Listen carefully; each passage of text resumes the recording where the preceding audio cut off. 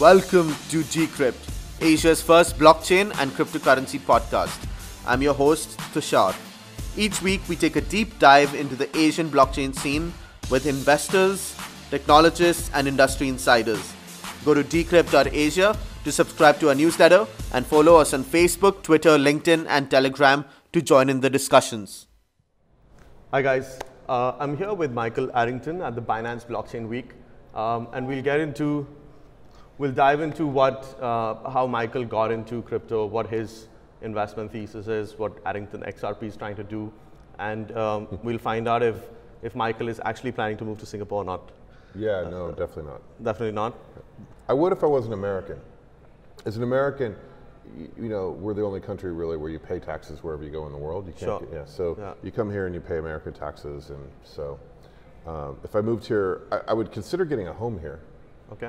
I'm here a lot now, but I don't think I'd move here permanently. No. And part of the problem is I have dogs, and Okay. so where are my dogs going to be, right? I don't know if you can even bring them into the country, but if you're traveling a lot, you have to have a home base, and so there's people I met here, not to get off topic, but you'll just cut it out if you don't like it, but I meet these people who are like, they live in 3 different countries, and they just go all over the place, which is fantastic. It's just, you can't really have pets then. Yeah. Well, I mean, where do you live, by the way? I live in Singapore. We're based in Singapore. I think you could definitely move dogs to Singapore. It's legal?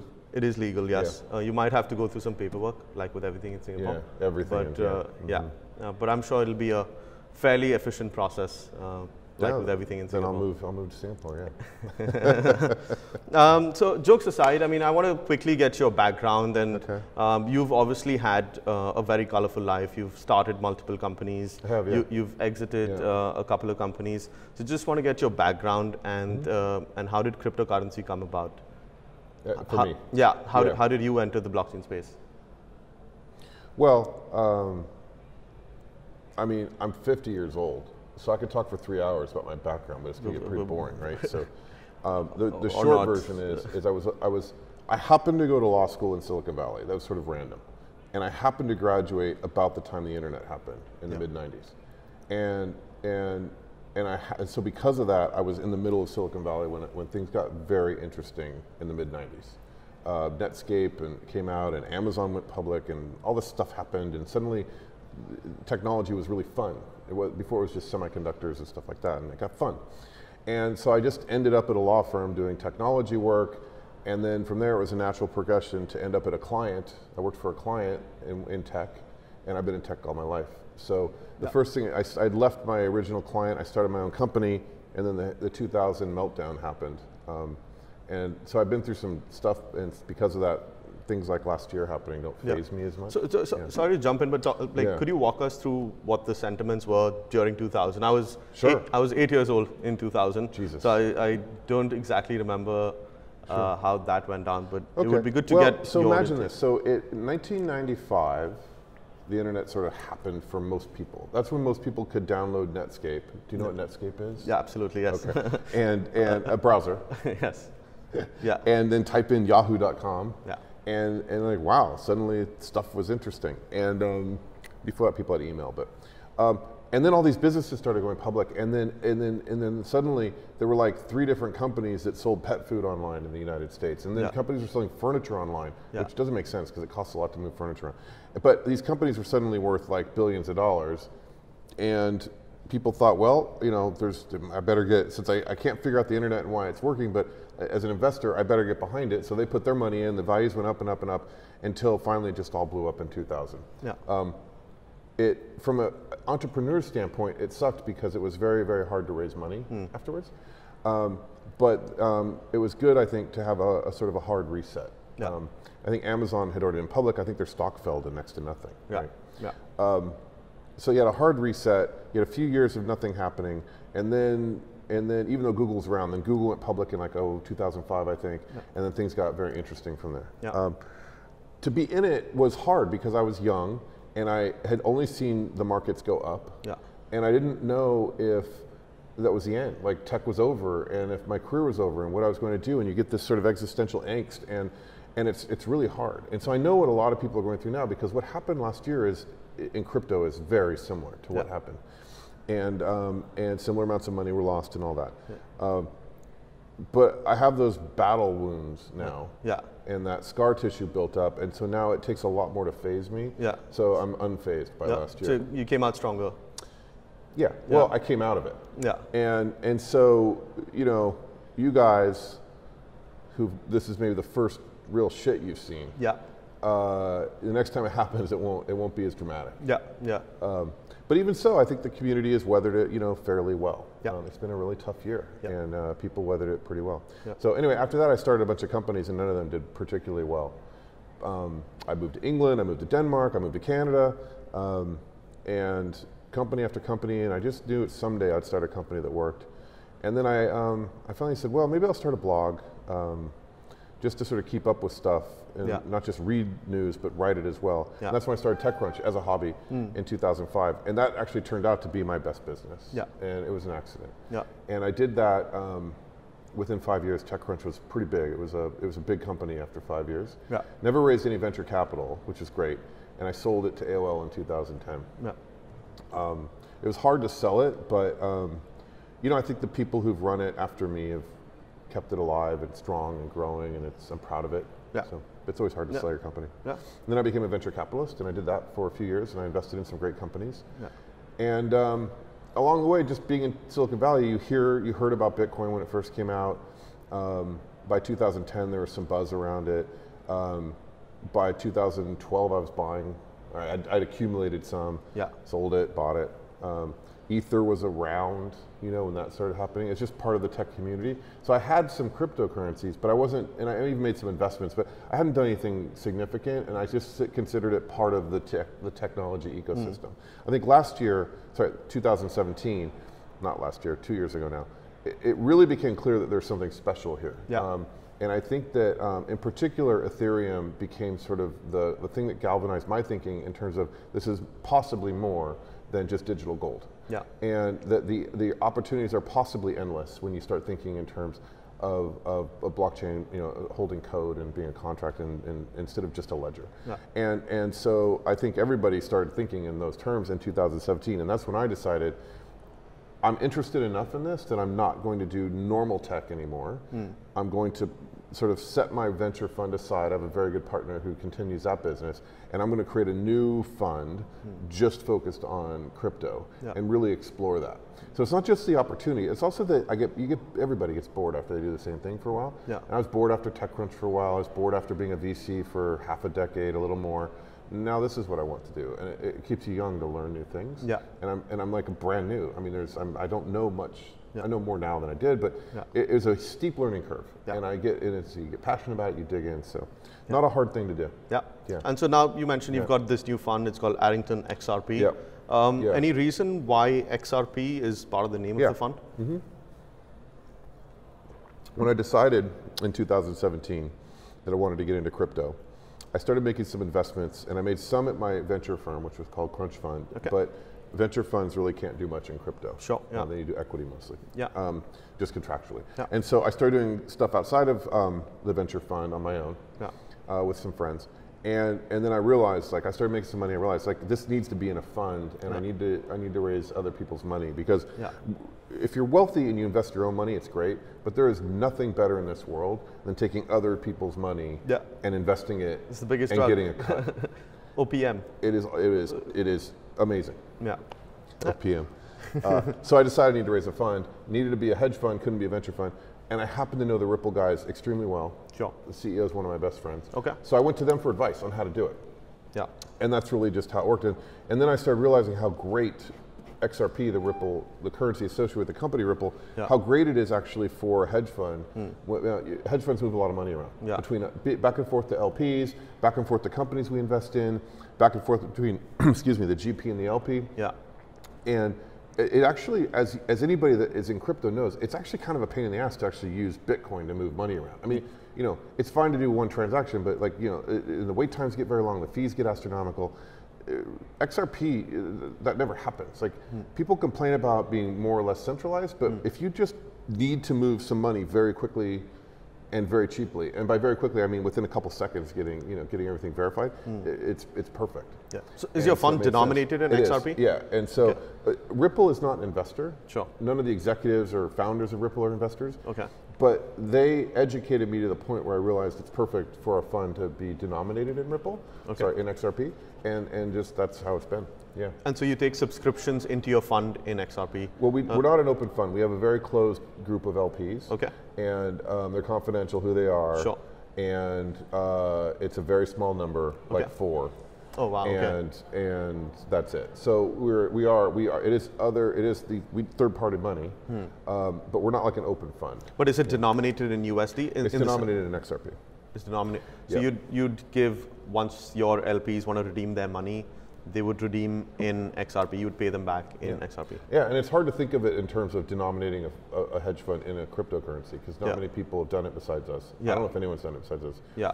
But when people start trying to get their arm around it, I go, just pretend we're denominated in yen or euros. Like, it's not that hard. Yeah. Like, we operate in the US. A lot of times we talk in terms of dollars. But when it really comes down to keeping the books and making redemptions, it's XRP. Yeah. And it's yen or it's euros. And people get it then. But does it add to the challenge because you have to hedge? Because you have to hedge against XRP moving and XRP being... We could hedge if we want to. Okay. Is it something that you do? Oh, I'm not sure if you're able to disclose that. I'm open book. So let's actually think about what you said. Yeah. We're denominated in XRP. Sure. We're buying stuff. Yeah. Our books are in XRP. Yeah. People redeem in XRP. Yeah. The real fear is the price of XRP skyrockets upwards from our point of view. Because suddenly XRP goes up, we're denominated in XRP, but we don't hold a lot because we bought other stuff. Yeah. Suddenly, when we convert back into XRP, it's much more expensive. Absolutely. And so we could be in trouble. Yeah. Yeah. On the other hand, if the price plummets, it actually works in reverse. Yeah. And it happens to be that last year, the price of XRP declined 90-something% from our first close until the end of the year. Yeah. It worked out very, very well for us. Even in a crushingly bad market, it just happened to, we got lucky in the sense that XRP, now, I'm happy to take the risk. Yeah. By the way, no one's ever asked me this question. Yeah. And it's a really good question because you really got to think through this, and this has never been asked. Yeah. But if you think about this, it's fine. I'm willing to take the risk. Yeah. And last year, huge upside.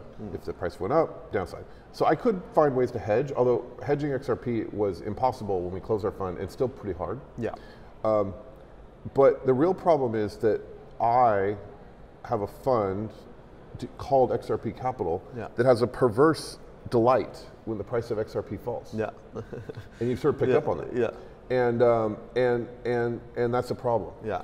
And so we have worked out less because I'm worried about hedging risk, and more because I don't want to actually have some weird perverse delight when XRP falls. We have worked out a mechanism where our incentives are aligned with actual XRP holders so that we don't have anything weird going on. Now, how we do that, that's probably a little more confidential than I'd like to get into, but we have done that, Sure. And so in terms of your investment thesis, I mean, you've been a VC before this. Are there certain mental models that you use? I'm not sure if you've been an investor in the public markets before that. No. No. But is there something that you bring from the quote-unquote traditional VC world into the crypto world that you think helps you make better investment decisions? I absolutely do, yeah. Well, I don't know if it helps you make better investments. It's different. Yeah. Your decision-making process. It's very different. Yeah. And it's more built by true Silicon Valley DNA. Sure. That you don't see a lot of in crypto yet. So first of all, there is one thing, it's not exactly the same investing in crypto tokens as it is in VC. Sure. VC, you make a bet, you wait a few years. Yeah. You either make money or you don't. Crypto, you make a bet, you wait a few days, it goes on an exchange, you either make money or you don't, you choose to sell or not. The way I think of it in my head is VC investing is two-dimensional. You make the bet, you wait, you see how it does. Crypto is three-dimensional in the sense that you make the bet and then you're constantly making decisions whether to buy or sell as soon as that token is liquid. And it means much faster business cycles, as you know. Yeah. Thinking much, it's like doing VC on not an asset, on speed. Because everything's super fast. And I love the fact that you have to make those independent decisions. Yeah. And not only that, but if you sell, you choose to sell because it's the right thing to do, but if you sell, it can hurt the company because we hold large positions. Yeah. So, is it ethical to hurt the company? It never is. Yeah. Also, it might hurt ourselves because we knock the price down because we have such high volume. So there's just a million things to consider. And I love learning those skills new. But what did transfer over from being a VC that I think is helpful is how I make investments. And I talked about this in my panel today. There's always a business plan and an idea and an execution plan and a deck. Yeah. And you do go through it and you talk to them about it. But I actually don't care that much about the idea. Yeah. I care about the person. Yeah. And I specifically, and I'm not just saying that, I specifically care about certain personality types. Yeah. And like Freudian personality types. And what you, like people to avoid and people to be more interested in. I avoid narcissists and psychopaths. And it's like, of course you avoid psychopaths, but like half the battle is actually learning how to identify who's a psychopath. Yeah. Because a high functioning psychopath is very difficult to determine, very difficult to understand. And for different reasons, narcissists and psychopaths probably are 75% of people that pitch us. Yeah. And for different reasons, one, they're just bad. Yeah. So that's half the battle. You really look, there's still lots of other personality types. There's manic depressive, there's obsessive compulsive, yeah. I'm paranoid. Yeah. There's schizoid. Yeah. And schizoid's a really interesting one because these are the artists, the dreamers, the crazy scientists, you know, that kind of stuff. You're talking about Steve Jobs. Vitalik is clearly, you know, you're talking about people on the spectrum, and I don't mean that in any kind of derogatory way. I mean people who are possibly savants in certain ways, but certainly just look at the world a little differently. Yeah. And those are the people that just, because they see the world differently, they can break things out of the mold and really like change the world. Yeah. And when you change the world, you can get 20,000x returns. Yeah. So I look for schizoids in particular. Yeah. But they're bad at running companies, so normally you have to have a good supporting cast around them of different personality types, and sometimes that includes some narcissists. It could include a psychopath. It could include some OCD people to make sure all the details are taken care of. Yeah. But that's what I look for. And the rest is just dressing. Like if the idea is good, that's fine, but if the idea sucks, they're gonna pivot. Yeah. And the pivots work often. Yeah. And so it's really just finding those very, very special people in the world, putting money behind them, trusting them, and then getting the right supporting cast around them to make them be succccessful. Yeah. What are some of the characteristics? And that's it. Yeah. Sorry to jump in. Yeah. What are some of the characteristics of a schizoid? Like, what do you look out for? Well, first of all, I'm not a psychologist. I have done a lot. I've done a lot of taken a lot of classes in this area specifically to help me identify. Yeah. But schizoids live a rich inner life. Yeah. And schizophrenics are low. It's a disorder, right? And it's when you're very low functioning and you know you're split personality. Sure, right? sure. But high functioning schizoids are super functional and really interesting, normal people. Some people think Obama might be a schizoid, for example. Like just really interesting people, a lot of artists and that kind of thing. There's ways to identify them, and I won't get into that because you can read a psychology book. But the really interesting thing is that they don't trust people quickly. Yeah. But once you build trust with them, and again, I'm speaking generally, but once they trust you, they're lifelong friends. Sometimes you deal with people on the spectrum. You know what I mean by that? Yeah. And they're always, you got to handle them differently. But regardless of the difficulties in dealing with them, they're people that are true creators in our society and usually do the most interesting things, in my opinion. Yeah, so, yeah. I think those are fascinating viewpoints. I've interviewed quite a few people. I've never had, people always talk about backing a team, but they don't actually talk about why and how. Yeah, exactly. Yeah. So that's super interesting. Let's change gears a little bit. Talk about crypto and blockchain and what you're on the lookout for, what you're most excited about. So there are certain themes this year. Privacy coins, especially with the launch of Grin recently, has been in the news. Stable coins was the big hype in 2018. I think that might continue this year. Stable coins are useful. Absolutely. STOs, I mean, I don't know what your thoughts on it or are on all these sort of developments. Is there something in particular that you're excited about or you're on the lookout for from an investment perspective? No. There's always a trend, Yeah. and the trends are all useless. There could be, we actually invested in one security token last year, a company called Nexo that has done super well. Yeah. Nexo basically loans out cryptocurrency. Yeah. Makes loans against cryptocurrency. Yeah. One of the best investments we did last year. But I don't think we've done a lot of other security tokens, and that was almost, it didn't matter, it was a security token, we just did it because the business model was great. Sure. We did a lot of sort of core platform deals last year, level 1 chains, and we did a few stable coins. And we would still do all of that. We'd still do utility tokens, we'd still do level 1 chains, we'd still do stable coins. I just look for the teams. Yeah. And by the time these trends are actually cemented and solidified to the point where we truly understand them, sometimes the opportunity's already passed. So no, there's nothing. We also do equity. Like we do anything. Yeah. And as long as we do well, our LPs will like us. Yeah. But that's about it. Yeah. I think for some reason, and investors do this more than anyone, they think they need to sound smart. You say that, we've left the stablecoin regime and we're moving into the STOs. Yeah. It's just like nobody knows. Yeah. And there might be great utility tokens that are yet to be invented. Yeah. And I'm not going to shoehorn myself into, saying that I think one thing is going to be something else. Sorry, I don't know if I'm answering these. No. Yeah. I mean, I think it's this is good. One of the last points that we want to talk about, I know we're running out of time. We are. Equity deals. Yeah. So since you're structured as a hedge fund, how does that work? It's hard. We've done equity and we do equity, but it is difficult because we are a hedge fund, so we need to remain liquid. Yeah. And so anything that isn't liquid goes into a side fund. Okay. And that causes some pain. To the extent we have redemptions, that doesn't get redeemed until it becomes liquid. It causes additional pain for our accountants because they have to value it in a subjective way. But we do it, but we try to keep it to 5% of the fund or less. Okay. Yeah. And if someone wants to get in touch, what's the best way? Or just write to the XRP, Arrington XRP. You have my card. They could ask you. For the audience. Well, they could reach out to you, and you can filter what you think is good. I'm at Arrington on Twitter. Okay. Yeah. You can DM me. Yeah. I'm Michael Arrington on Facebook. Sure. I'm not hard to get a hold of. So you're active on Twitter, right? I see you're fairly active on Twitter. Way too active on Way Twitter. too active. Yeah. Okay. All right. Michael Arrington, ladies and gentlemen. Thank you. Thanks. Thank you. Great. If you enjoyed this episode, please subscribe to this podcast on iTunes, Google Play, SoundCloud, or wherever you listen to podcasts. Like us on Facebook, Twitter, LinkedIn, and Telegram, and subscribe to our newsletter on decrypt.asia. This is your host, Tushar. Thank you for listening.